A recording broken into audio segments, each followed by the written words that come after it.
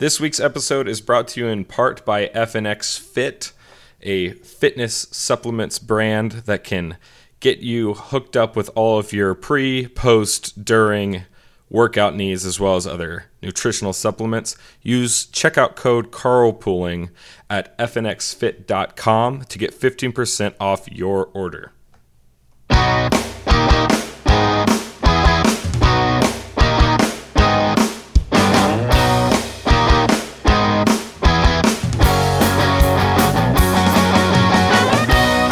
Ho, ho, ho. Merry Christmas, audience.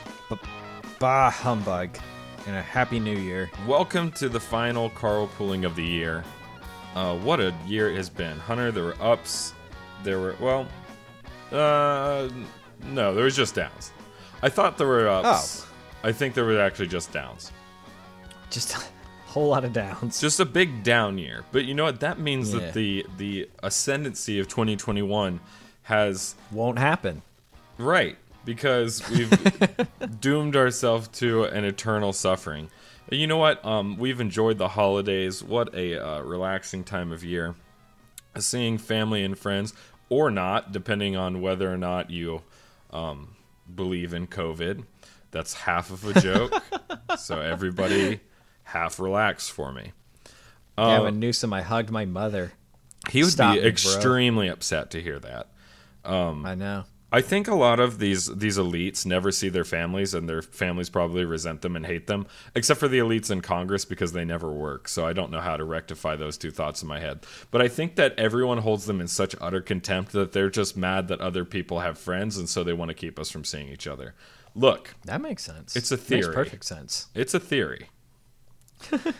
So welcome to Carpooling. It's a show about everything that'll get you fired from your job. Listen on full volume at your office, at the desk. Hold on, that's not going to be relevant in 2020. Offices were buildings where people used to go to do work. Now, most work is done only through the power of the internet, which of course was invented by climate change. Al Gore? Oh, sure, that.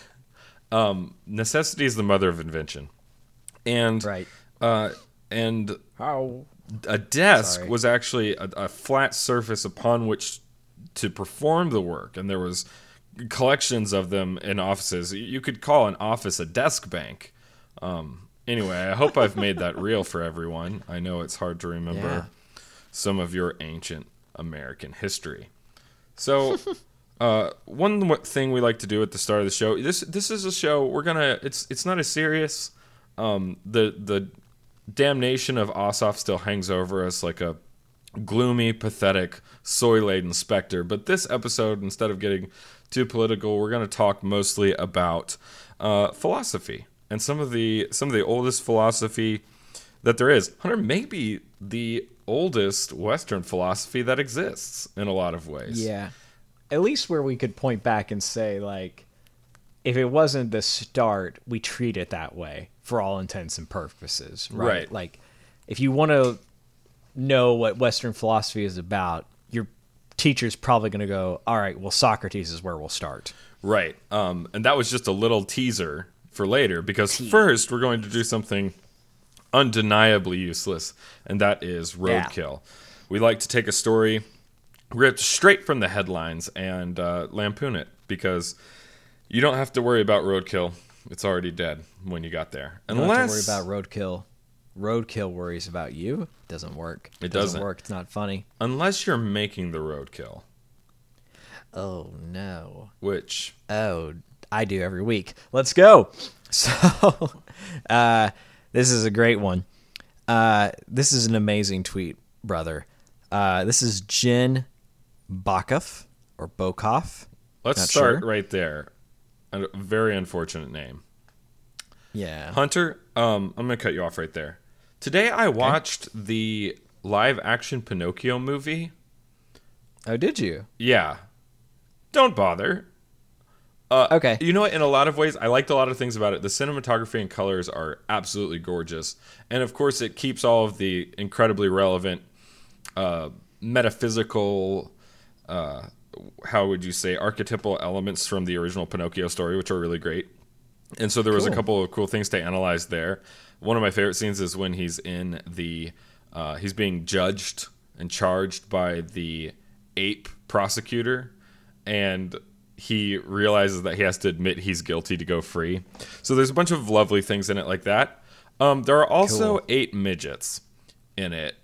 And it's not that they made the movie bad, but they were supposed to be the puppets, and it didn't track. It just looked like unfortunate, like midgets with psoriasis.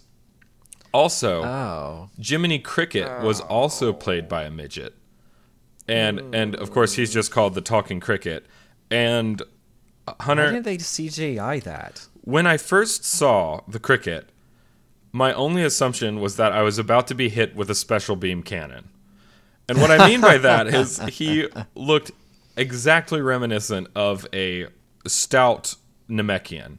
If you don't know what Dragon Ball Z is, skip ahead 2 minutes. But truly, the second time he showed up in the movie, I was thoroughly convinced that we were going to be... Nail, don't fetch his coat. That we were going to be boarded by Frieza and have our entire planet destroyed. He truly was just a midget painted green with antennae coming out from just above his eyes. Did they not learn with Will Smith playing Genie? Yeah, that you can't just paint.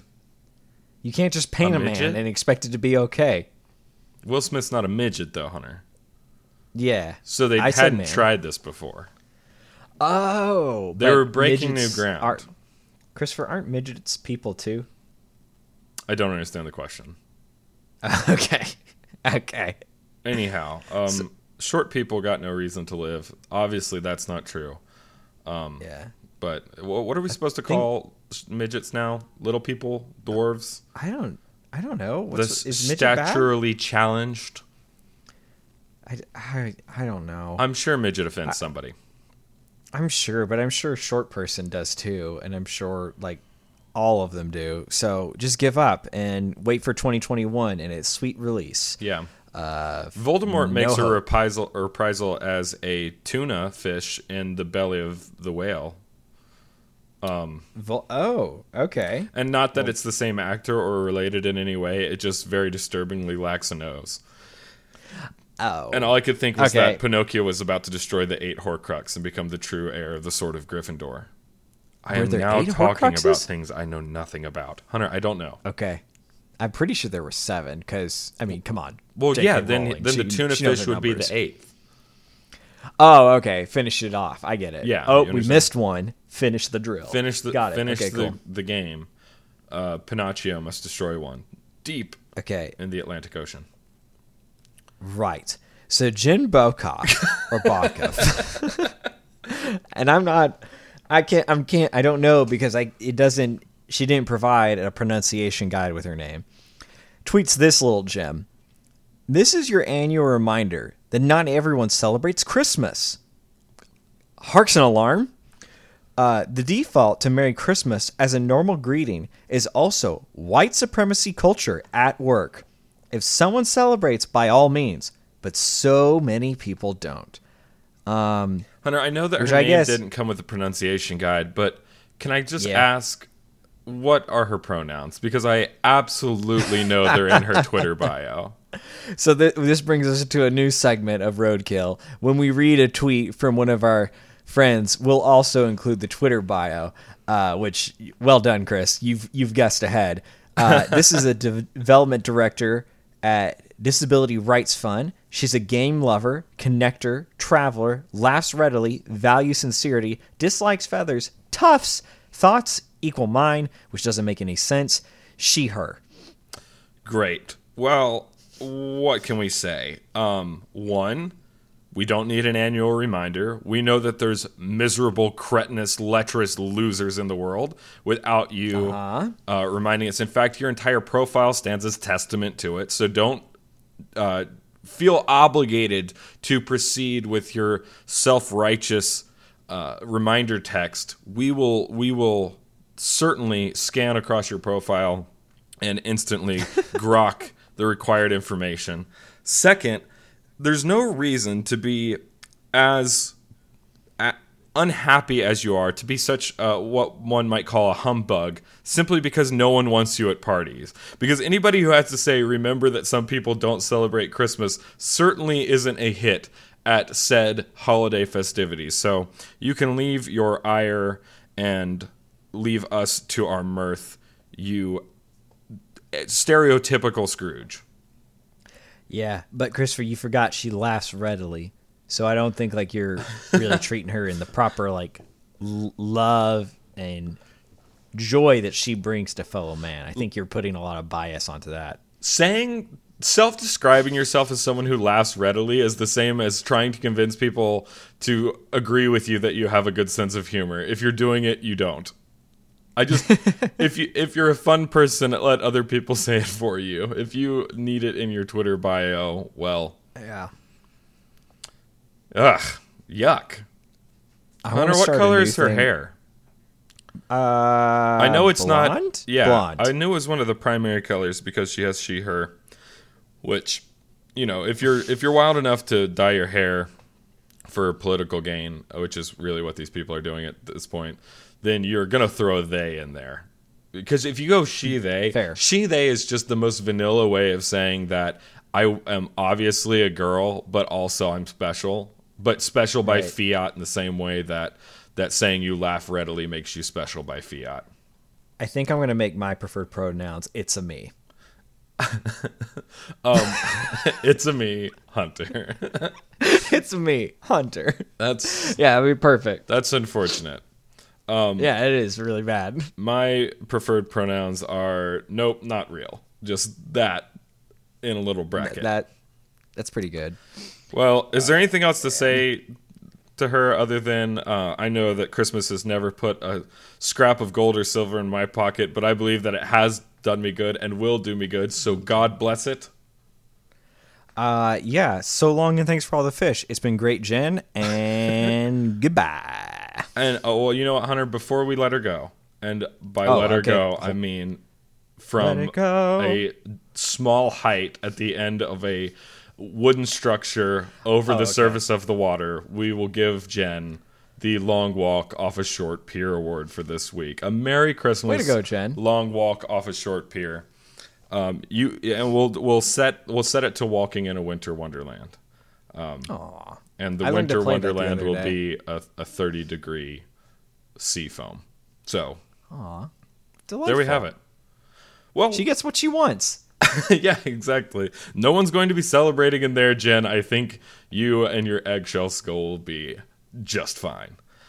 I saw a lovely tweet thread from an Islamic man the other day on Twitter, and he was talking about how since he couldn't go home for the holidays, he was celebrating Christmas for the first time, and he was just enamored with all the aspects and pointing out inconsistencies and incongruities and idiosyncrasies that we would never see as people who grew up in the milieu. And he's like, you dedicate 3 months out of the year to working on Christmas, like buying presents and getting decorations and baking it. He's like, your tenacity, there's no holiday that we pursue with as much fervor as Americans pursue Christmas, which I thought was pretty funny. It's insane. Yeah, we basically work like overtime so we can like relax for 2 weeks.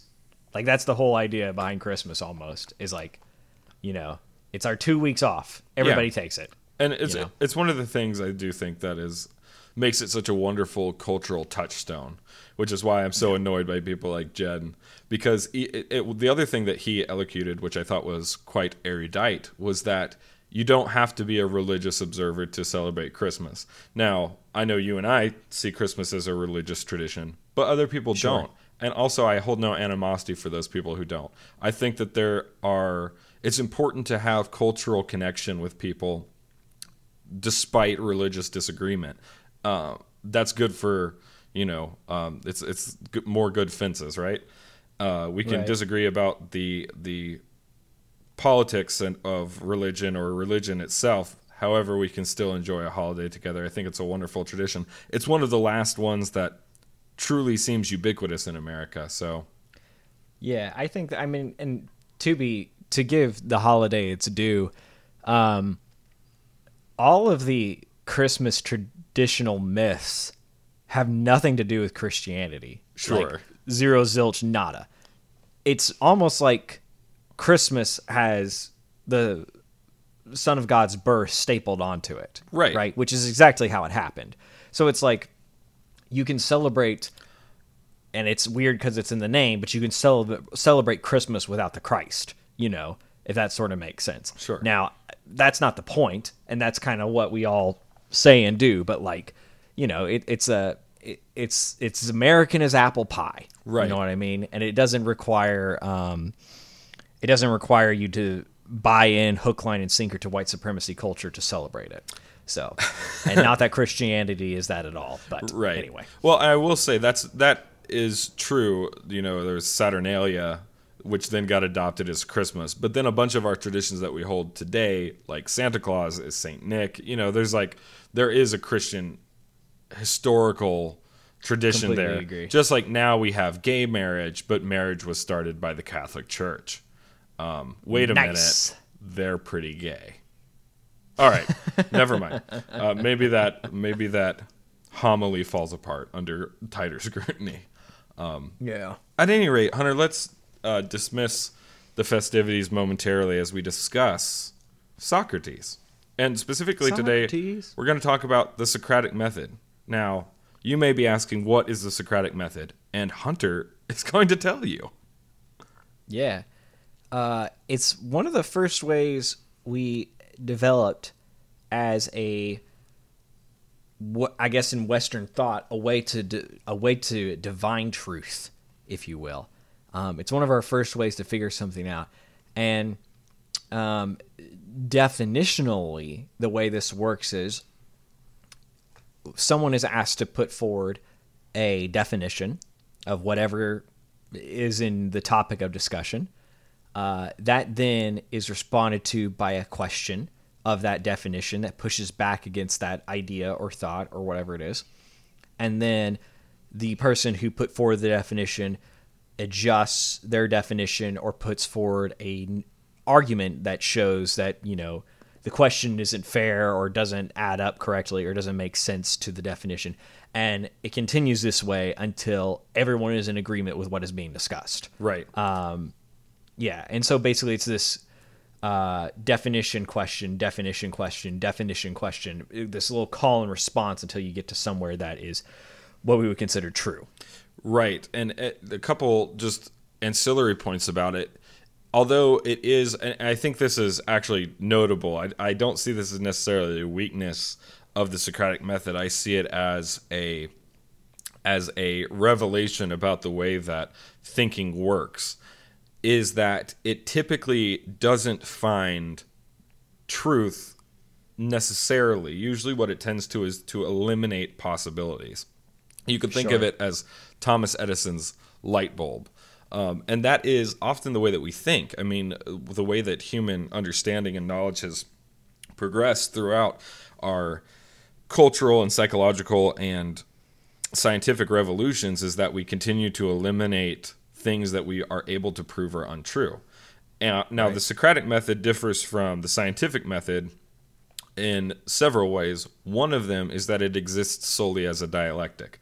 So this is to mean that it's a dialogue, but not just a dialogue, that it's a dialogue that includes logic and rhetoric spoken to be put forth. If you've ever sat in a school classroom, you've probably engaged in a dialectic. You've almost certainly engaged in the Socratic method, even if it's just a discussion. Maybe you're discussing a piece of writing and a teacher is asking you, why do you think this character did that? That could be an example of a element of the Socratic method where the educator, and in this case your teacher, although originally Socrates, proceeds to get his point across by having you stumble upon the realization yourself or contradicting your original statement. So that's a sliver of it. So everyone is, at least in some way, familiar with the method.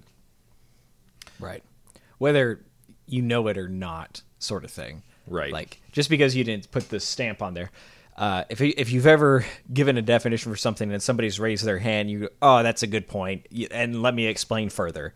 Right? You've engaged in the Socratic method. So, and it's a powerful way to think through the world. It's definitely not perfect, and if you've read anything by Socrates, you would know that because the guy liked to get around. He had some pretty crazy ideas, mainly the fact that violence proved eternal life. So, of course, we all know that. So, Hunter, do I understand you correctly that you're saying that violins don't prove eternal life? I don't know. I'm not sure you can actually do that. Is what I'm trying to say, Chris. I was trying to bully you into it. One way that I engage with the Socratic method for comedy is in what I call a chain zinger. Okay. Which is where I make you Socrates in it, where I go, "Oh, Hunter, do you have any Advil?" No, I don't have any Advil. I mean, yes, I do have Advil. Whichever one lets the keep going. Can I have some? Of course you can. Because I need Advil. What do you need Advil for? For carrying this podcast on my back. It makes me pretty sore. See, what I just did is I made Hunter ask me the question, right? So it's a little Socratic. Nice. That's free. I like the zing at the end. Yeah, that's nice. But you start out, and you could even go further back. You could be like, "Hey, Hunter, can I take some?" And then he'd be like, "Take some what?" And you're like, "Well, some Advil." Well, why? You can do it your own way, but you make the other person Socrates. It's really fun. Love it. So, Hunter, maybe we break it down like this. Well, first off, let's just lay this up. Why are we telling you this? Well, one, this will be a lighter little Christmas treat for everyone, hopefully. But also because, and we've discussed this before on the show, it's a really good way to think. And not that you have to follow the Socratic method in itself, but there are elements to it that you should certainly adopt. And we've discussed before on the show that it's terribly hard to actually think, like by yourself. A lot of people think through dialogue. You can learn to think by having a dialogue with yourself. And one of the ways that you can have a dialogue with yourself is by following some of the steps in the Socratic method. So, and we've discussed before, I think I've said colloquially, I came up with this before I had read Socrates, and I was much more ill-informed than his method. However, it went something like this. If I have an idea, what I want to do next is put every formal and informal intellectual pry bar I can underneath that idea and see if I can upend it, see if I can rip out its foundation. And if I can, then I dismiss the idea or refine it. If I can't, then I integrate it, so long as I can't perform that task. And sometimes you perform that task by having someone else uproot it for you, right? But it's an example of a way to ensure consistency within your ideas and within your beliefs. So if you haven't formally thought through that process, I think it's useful for people to do that, to become a stronger thinker no matter what they believe. So anyway, that's why we're telling you. Yeah, I think there's a lot of things that you should be doing in your life that you probably don't have practical ways to accomplish, right? That can be from cleaning up your room. That can be from, having a conversation with your mother that doesn't end in you yelling at each other, right? And you may just feel kind of hopeless in a bunch of different things. One of those should be formal thought, right? Sure. And if you need a place to start, the Socratic method isn't a bad place. In fact, as far as thinking by yourself or thinking, I would say without like objective measurements or without revealed truth, it's probably the best you got. It's probably the only way that we actually have a way of getting somewhere. So yeah, I think it's really important. I also think it's one of those things that once you've mastered it, it becomes really, really powerful. It's something that you can learn to do with other people really well, as long as you've got people that will have a conversation with you. But you'll surprise yourself how similar a conversation is to this already. Without putting necessarily the diagram onto it, it just falls into that category. But it's also, like Christopher's... Oh, sorry, go ahead. But also you can learn to do it with yourself pretty quickly. And if you ever talk to yourself, which I do a lot of and just have since I was a little baby boy, you'll find that you talk to yourself this way too. Go ahead. Absolutely. I'll just say it's very reminiscent to me because it relies on only logical construction and spoken word.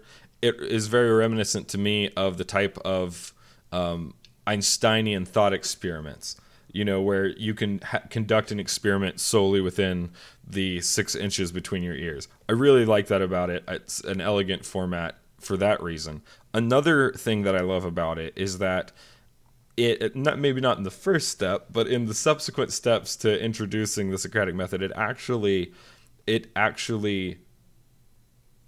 preferences listening. And that's something that we don't do enough of, and it's good to remember sometimes during conversation. So, Hunter, I want to talk about the steps and the stages of the way that Socrates employed the method.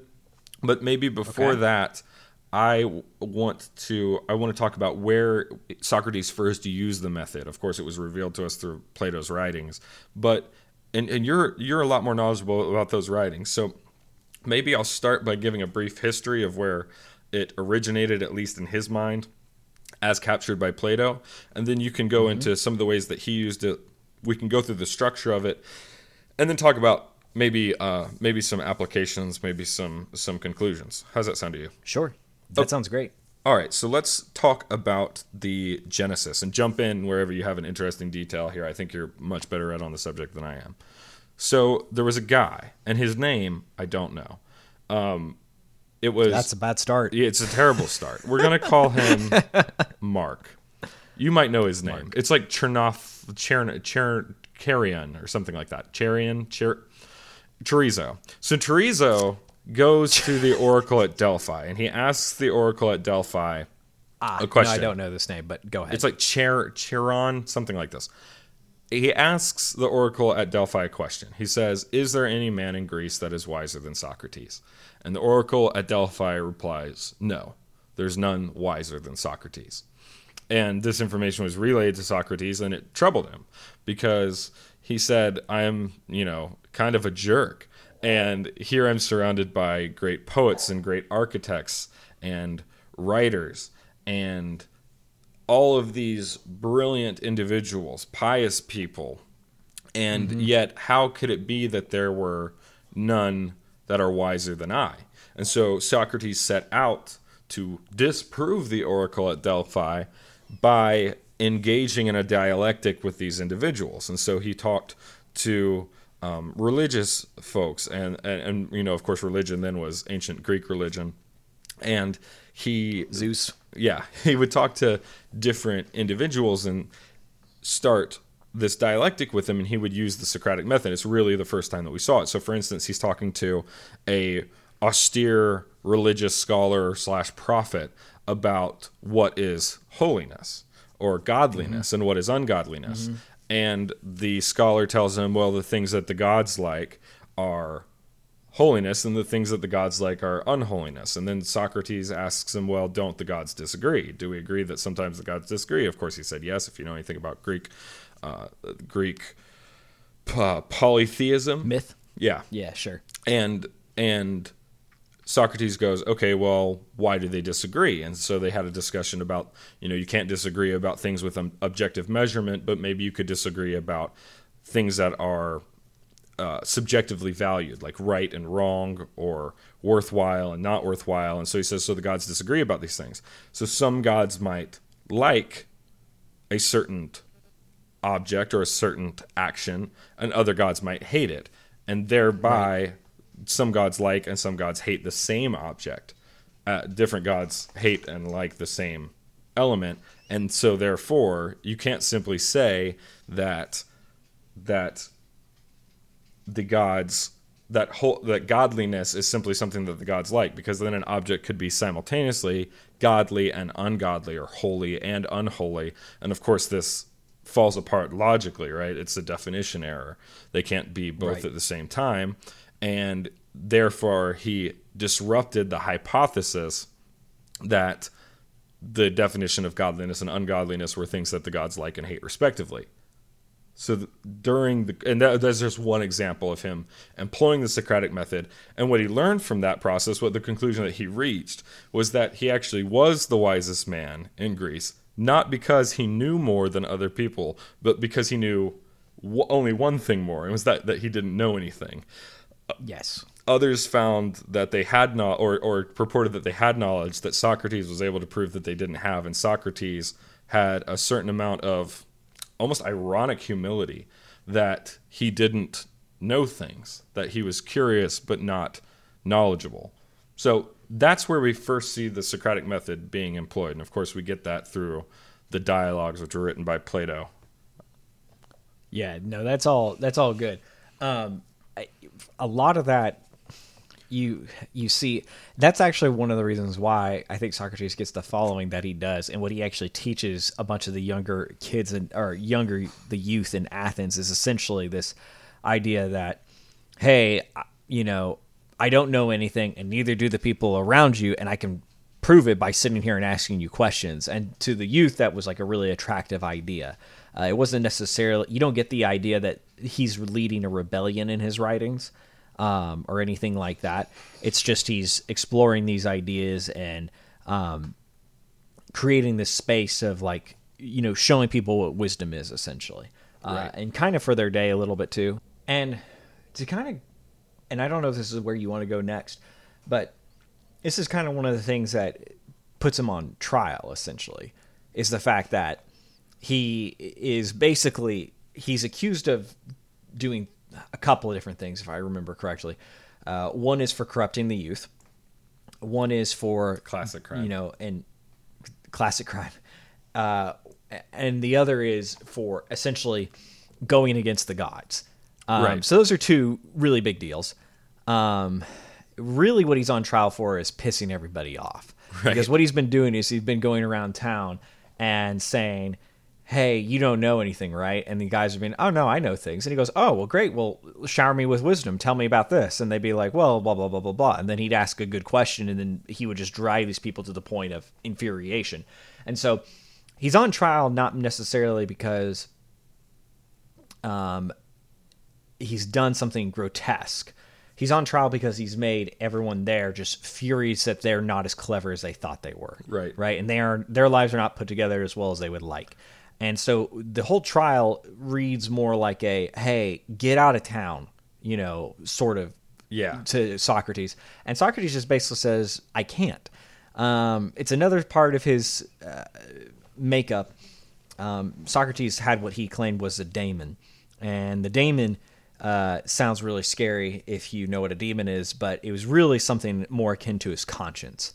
And he basically said his conscience always, or his daemon always told him what not to do. And so whenever he said, I'm going to do X, it would kind of say back to him, no, you're not, or you can't do that. And so no matter what happened, Socrates would always obey that voice, essentially.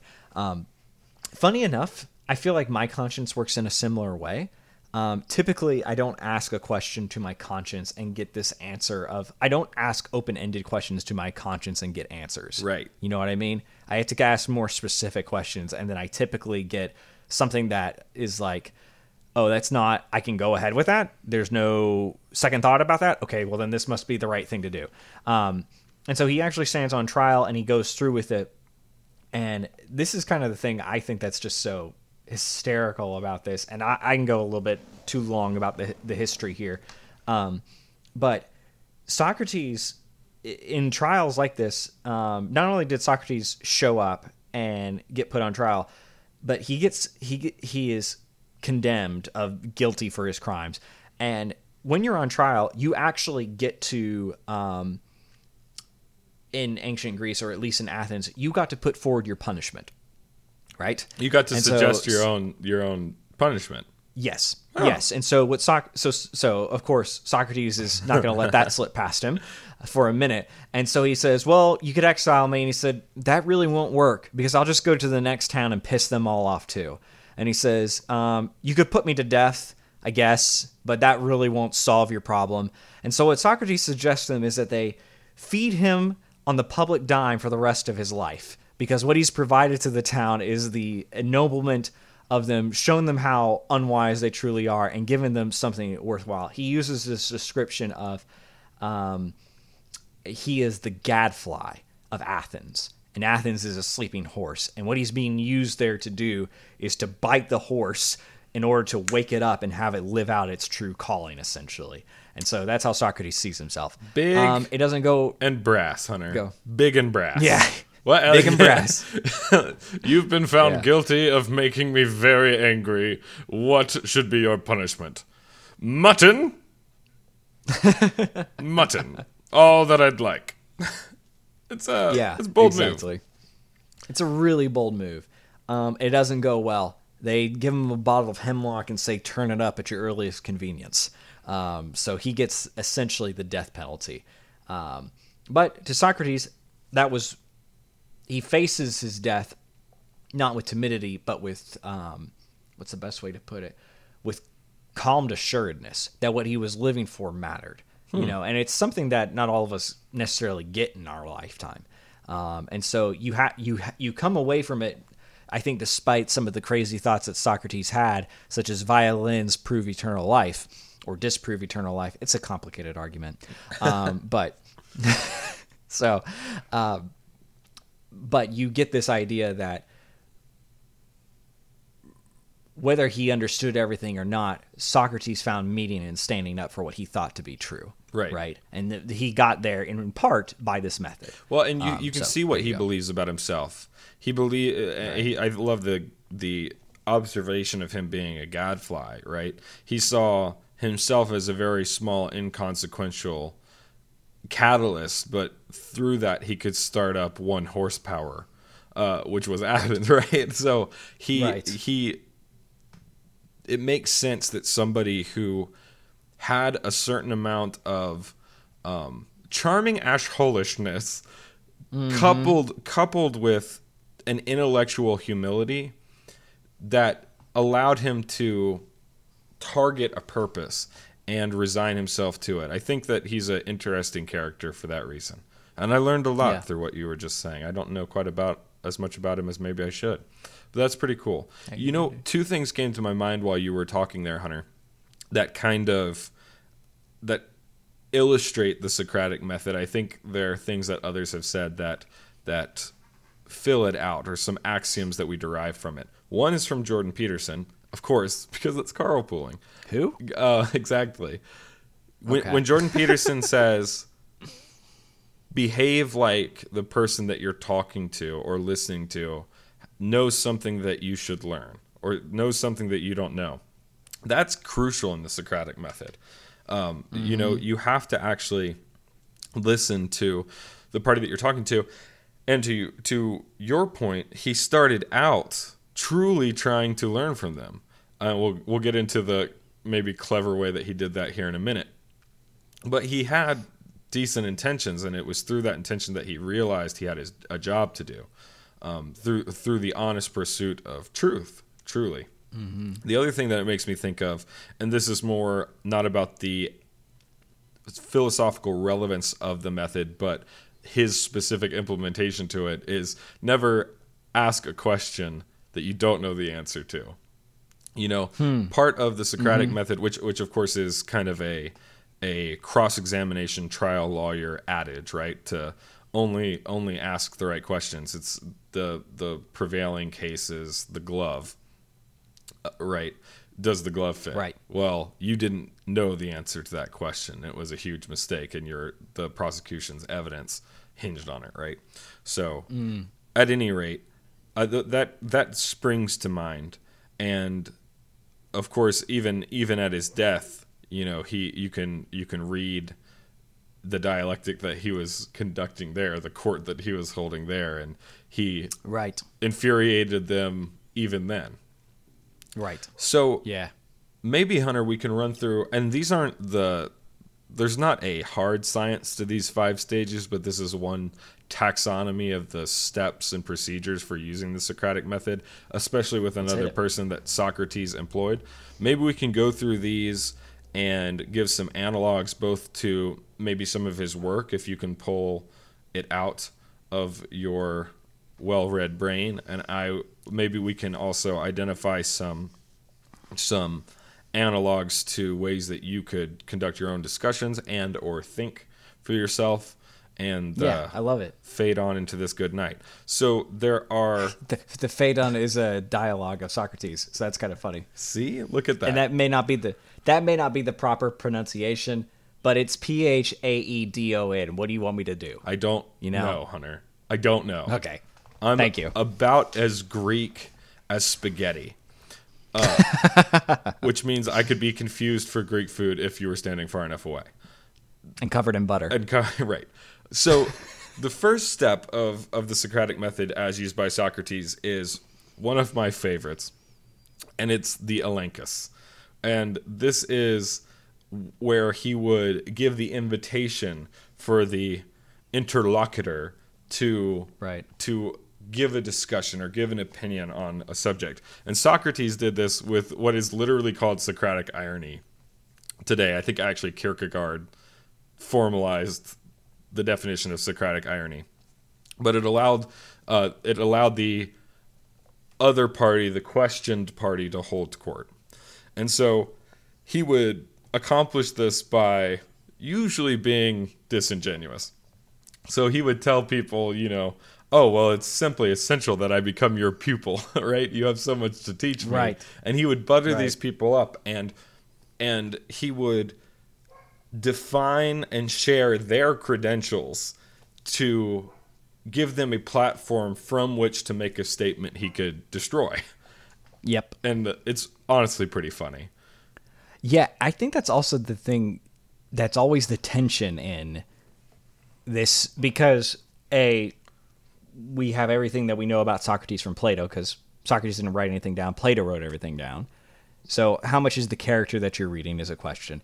But then second is, how much was Socrates really buying into the whole Delphi thing and really was going hard to disprove it? Yeah. And you know what I mean? And so it's it's this weird thing where it's okay, are you just pulling everybody's chain, or are you being sincere? And it's never quite clear, because it's always seeming like it's on the other side of the fence, if that sort of makes sense. It certainly is curious when he himself came to the realization that the thing that made him wisest was that he didn't purport to be wise. Yes. And yes, it definitely, through his writings, you could see that perhaps that happened way before he let on that it had happened, right?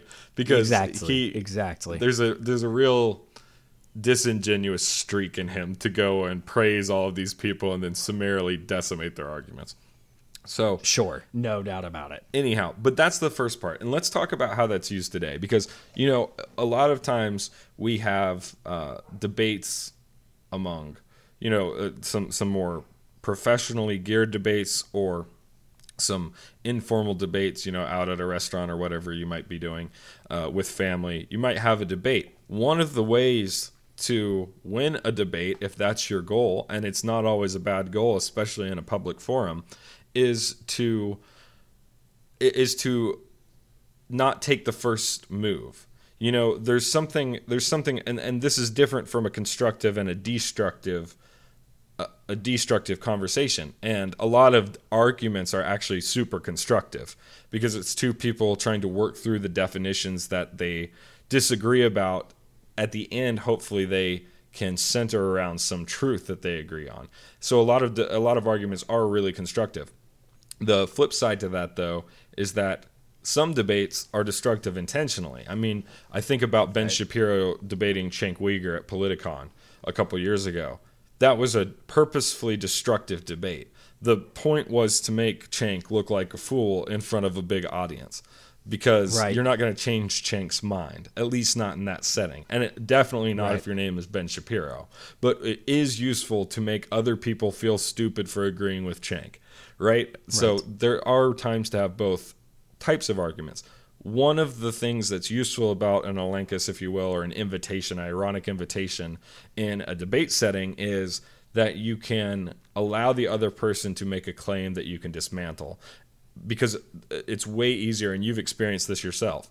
Even if it's, I really like that movie, it's way easier for someone to come around behind you and say that movie is trash. Well, they would have never even said that movie was trash in the first place. One person had a constructive thought, and the other one had a destructive thought. So presenting the invitation is very useful as a debate tactic. The other side to that is having a certain amount of respect when you start a conversation, a constructive debate, let's say, can give you ammunition later to allow the person, it can give you the platform from which to allow the other person to come to your point of view. And what I mean by that is, if I start out the conversation by respecting you and your intelligence and your credentials, etc. Later, when I say you're wrong about this, I'm not coming from a place of you're an idiot and everyone you know is an idiot and everyone you ever will know is, there's not this bombing of Dresden, right? And you allow someone to say, hey, you've got crumbs on your shirt instead of you're not wearing a shirt at all. Right. So, and it can make it easier for people to come to your side. Yeah. He's definitely, I mean, one thing's for certain, Socrates was picking the fights.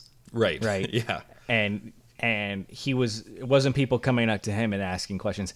And even when they did, he was very good at making sure he asked them the questions. Right. So you might want to have the debate with me, but I will set the ground rule, or I will set the field that it'll take place upon. And that was part of his game anyhow. This endlessly reflexive, I'll never actually make a statement because my point is to point out that people that make statements are dumb. That certainty itself might be the dumbest thing of all time. So like it was part of his game, but it also is exceptionally annoying.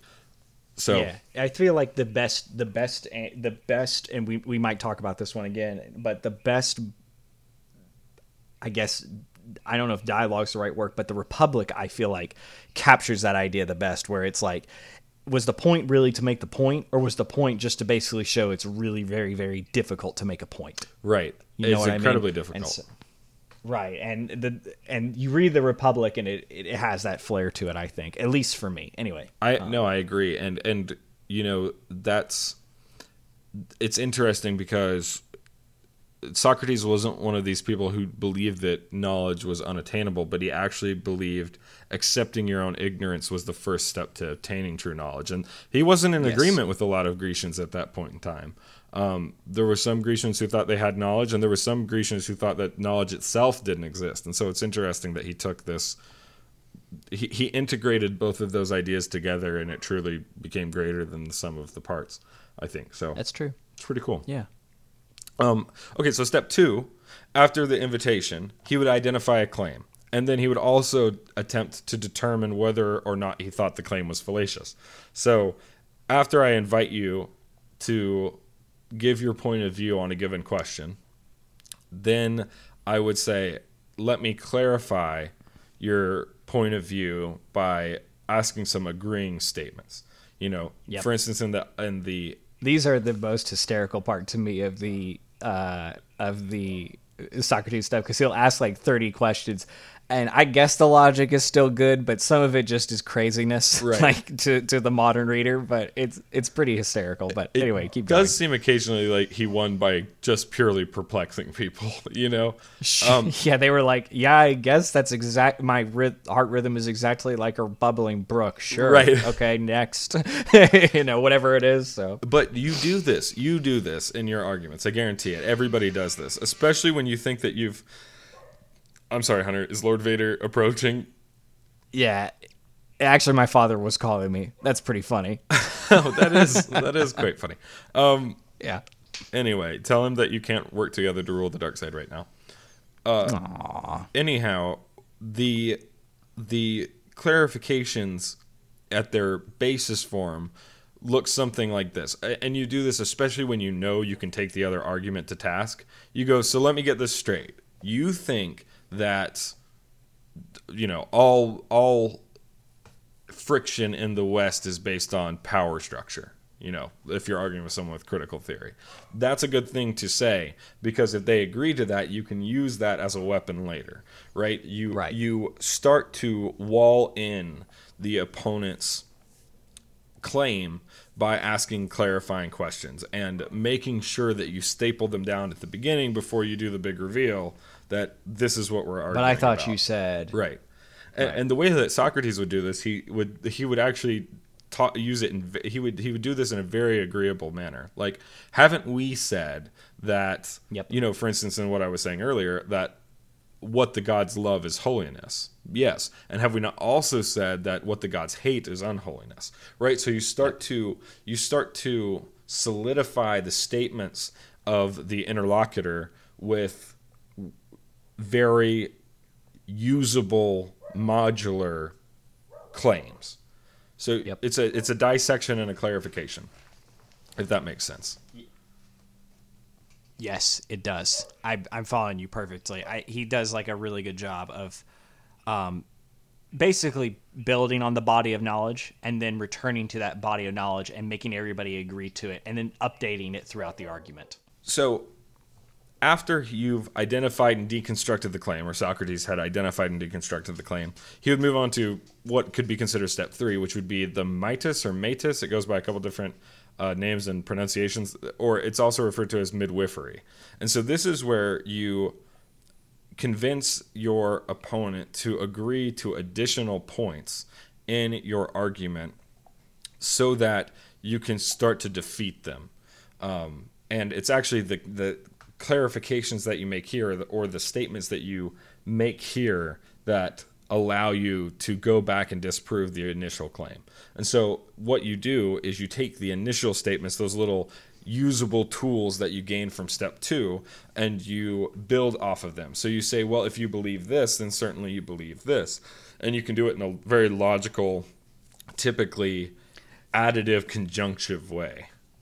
You've done a really good job of showing one of these. Don't we know that the gods love holiness, right? And then the one that goes right after this is, so then we can all agree that the gods don't love unholiness, right? Or hate unholiness, right? Right. It's a very easy, like, next logical step. You can use that then to get to the argument further down the line, which is, well, the gods have different ideas what is holy, right? Right. So there you go. And keep going. And Socrates keeps building on this until he gets them to agree that some gods hate and love the same thing, right? That's the final stage of the midwifery there. After he's added enough of these statements on top of each other, he gets to the point where I'm going to make you agree to the thing that was in my mind in stage 2.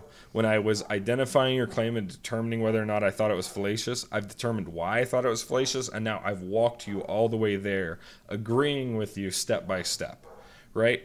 And the key to this, and this is kind of why I brought up earlier, you don't ask a question that you don't know the answer to. The key to being able to employ the Socratic method usefully is being able to hear a claim and then knowing how you're going to disprove that claim before you start clarifying and midwiffing, right? That's part of the key. Right. Is you got to have a destination in mind.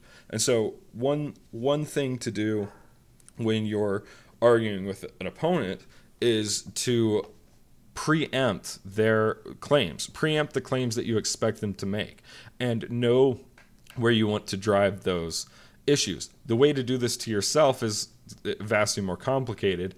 However, it's basically about strong manning your opposition, which is a difficult tactic. But you have to be good at it if you're ever going to be a good interpersonal debater, intrapersonal notwithstanding. But what you want to do is to distance yourself from your original claims and determine what the best argument against them might be. So instead of straw manning an argument, you strong man an argument. How best might I go about defeating this? And that might give you a claim that you can use internally to see if you can then make logical, additive statements to reach the objection that you might find. So there's a skip that happens in one of the party's brains while you're going through the mitis step 3.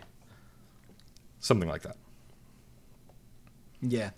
And I think it's one of those things, too, where this, to me, like when I'm thinking in my own brain, is like, what are the shortcuts that I want to take in this thought because it's attractive to me, and how can I short circuit those, right? Like that's kind of what I want to think through. Like where are my biases that I'm not going to look through here?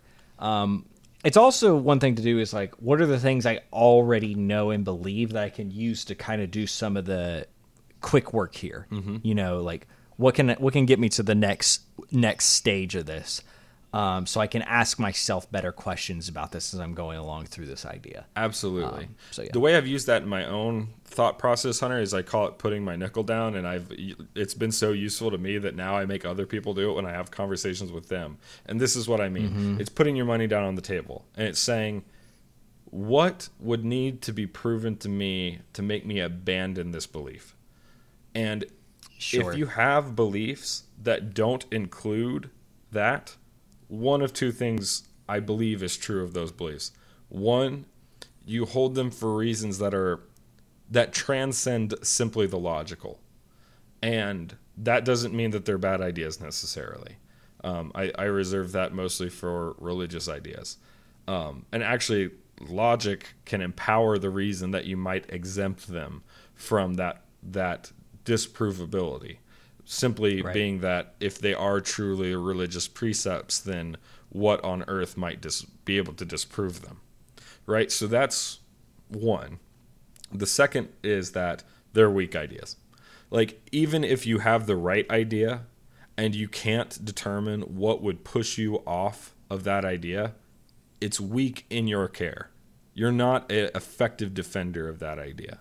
And so I like that a lot. One of the ways to start with your own internal Midas is to make an agreement with yourself that if this portion of my structure isn't true, or if someone is able to prove to me this, or if I'm able to prove to myself X, then I'll abandon Y. Because they can't exist they can't exist contemporaneously. Yeah. Right. Or the burden of proof is too much for me to do the lifting for the idea. Absolutely. Whatever that is. Great way to put it. So that's step 3. Probably the most important of the steps. Step 4 is the big reveal, if you will. It's the prestige. It's where you then, and it's really the only time that Socrates stops asking questions. It's when he says, okay, now that you've agreed to some of my midwifery, I'm going to show you now how that contradicts your initial claim. So in the example we've been using as we go along, if the gods hate and love the same object, then one object can be both godly and ungodly, and that should be impossible because logically something cannot be both of the gods and not of the gods. That's why you don't believe in polytheism, Chris. Right. It's a trashy, complicated, messy son of a gun. So just get rid of it. Yes, it is. Yeah. And the last stage is aporia. And this is where you're left after you employ the Socratic method. And it actually means, in simple terms, a state of ignorance. Because you haven't really necessarily found the truth. What you've done is you've left yourself in a confused state. And if you're Socrates, it's a confused state that you were in before you began the process. However, now you know one more wrong answer. This is Thomas Edison's I know 1,000 ways not to make a light bulb. Right? Right. And yeah, it's a destructive or an eliminative task or state, but it's one that actually leads to truth. It leads to the construction of something useful. And so it's this idea that this one game played correctly might not be sufficient to enlighten those involved, but by being systematic in your employment of playing games over a course with good intentions and with seeking the truth in mind, you may find it. Right? It's this concept that you can't do this at once in a vacuum and expect to be better off. It's really a way of thinking and not simply a tool. Yeah. And it's one of those things too. It's like, well, you did it once, now you've done it 5 times. You know a lot more about this than you did before. Okay, you've done it 100 times. You basically have what you need. You know what I mean? Like, maybe you don't understand everything, but you've got enough of the picture so that you're moving much more closer to the truth than before. This is something you know every time you try to learn something new. Habit formation is really hard and difficult, gets easier and easier over time, and then eventually becomes something you can't even explain to people how it is you do it. And your thoughts work in a similar way too. The more and more you struggle with the idea, except the only thing different there is that you keep the map more than likely. Sure. Even even, when you start to lose some of that crystallized intelligence.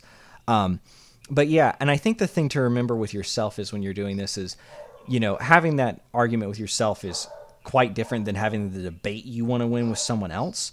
The main idea there being that you want to simply try, as Christopher said at the beginning, which is the right way to think about it, is to throw all the crowbars underneath the idea, right? And just keep pressing down until something gives or the idea sticks, And I think the more and more you practice having conversations with yourself like that, the easier that becomes. For me, a lot of times when I think, I have to pace, and I just talk out loud to myself. And that's not necessarily something you can do in front of a lot of people, but right. And we try and keep Hunter's lithium prescription filled, although from time to time it lapses, not necessarily.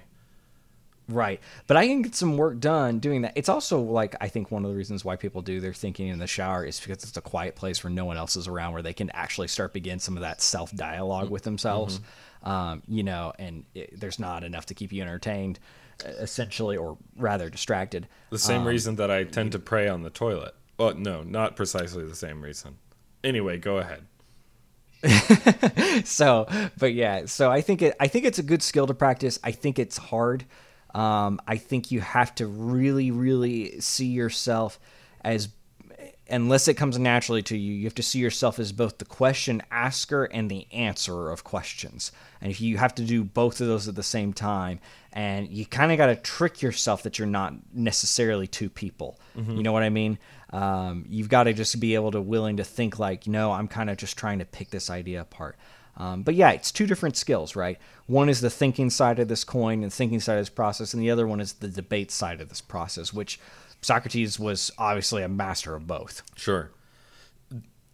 I think everything you just said is spot on. To return, in summary, to the crowbar metaphor, everybody likes a beautiful monument more than they like a crowbar, right? And when you build up these ideas and pour a foundation and take care of them and guard them and make them beautiful, it's very displeasing or even distressing to see them be torn down.